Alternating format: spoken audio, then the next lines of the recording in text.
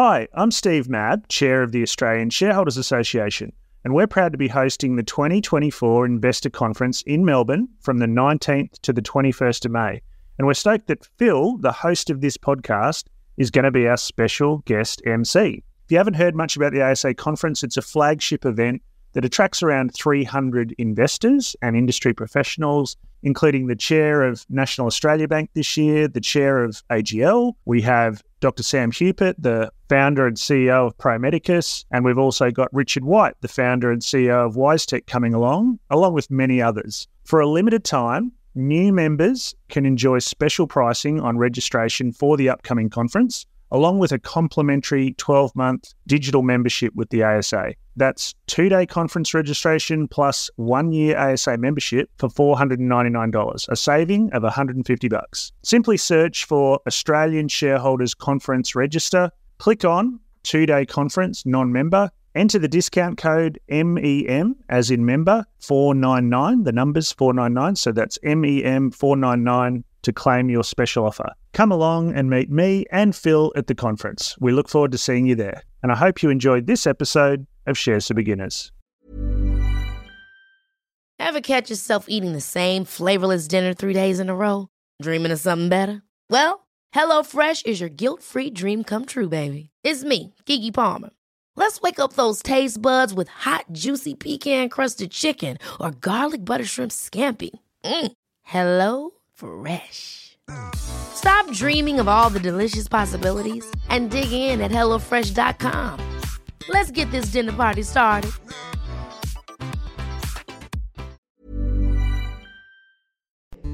This is a Shares for Beginners quick tip.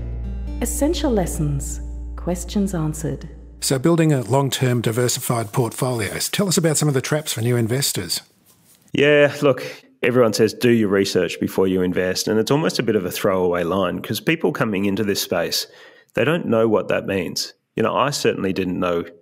Going into the GFC, I'd started at a stockbroking firm. I had no idea about what to invest in, how to invest, or the steps I should take to begin researching things.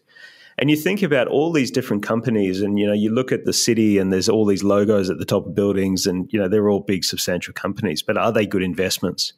So I think the way to identify or the way to start researching businesses is to think about what you use on a daily basis. And we say a lot here, invest what you're invested in. And some people go, huh? What do you mean? But when you think about it, I've got an iPhone. So let's take Apple as an example. You look at the performance of Apple over the last few years and you're like, wow, that's done really well. Let's have a look at why. And that's where you start to scratch the surface. So what are we invested in is a really good place to start with identifying something of interest. Do you wear Nike shoes? Have you ever bought a TV from Kogan? Let's have a look at Kogan. Have you bought a book from Booktopia? Let's have a look at that. These are listed companies. All their financials are online. You can download a presentation, management presentation, and see what they actually do, what those drivers are. So I think, trying to pick the next GameStop is a sure way to lose money. You might get it right every so often, but you really do need to research things. And the easiest way to start is to think about what you use as a product, as a service on a daily basis. And invest what you're invested in. And it's very good to do that as well and to actually buy the company. And then once you've got a bit of your own money on the line, you become very interested in its performance. And absolutely, you just want to learn everything you can about it. And it's important because I think so many people just want to be given tickers on a plate. They don't want to know about the company. They don't want to do any research. And I guess that's where ETFs come in. Yeah, absolutely. I don't want to put tickers on a plate, but to give you a bit of insight into the typical portfolio that we see new investors setting up at Superhero. And when you step back and think about it, it is those companies and sectors that we are, using on a daily basis. So it's the NASDAQ 100 ETF, very popular on the platform. And you look at some of the top holdings, it is Apple, it's Tesla, it's Google, it's Microsoft, it's Amazon. Like some of those massive companies, Netflix. I mean, these are companies that we certainly know them, And we may have an everyday sort of interaction with those businesses. The next one is the Asia Tech Giants ETF or Tech Tigers ETF. So those are things like Alibaba, JD.com. Now, some of these companies have been under pressure a little bit lately. There's some regulatory changes out of China. And those are the sorts of things that you start to pick up on in the news. Once you do have some of your money on the line, you start to go, well, hang on, what is going on with China? Because I've got exposure to it through an investment. The Vanguard Aussie Shares Index ETF, that's another very popular one. So that gives you exposure to the ASX 200. It is broad exposure, but our market has done very well as well.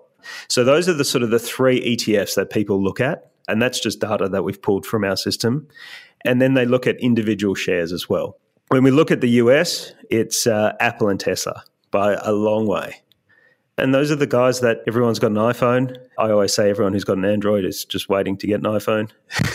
But thank you for that. You'll get there one day. And Tesla, you see Elon Musk and he's like Tony Stark. He's like Iron Man, So I think there's that, that attraction to that sort of person. And, their shares have been performing very well. So that's sort of the average portfolio that we see newcomers coming and setting up. And, past performance is not an indicator of future performance.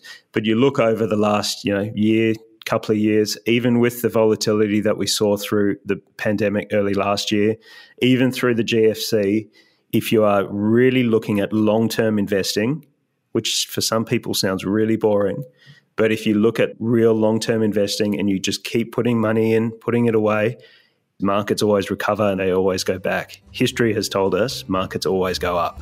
So in the short term, you could see big spikes down. But yeah, it's fascinating to see the data that we've pulled on those new investors looking at those sorts of portfolios. If you found this podcast helpful, please tell a friend, especially if it's someone who needs to start thinking about investing for their future. You'll be helping them and helping me to keep this show on the road. Shares for Beginners is for information and educational purposes only. It isn't financial advice, and you shouldn't buy or sell any investments based on what you've heard here. Any opinion or commentary is the view of the speaker only, not Shares for Beginners. This podcast doesn't replace professional advice regarding your personal financial needs, circumstances, or current situation. And thank you for listening to my podcast.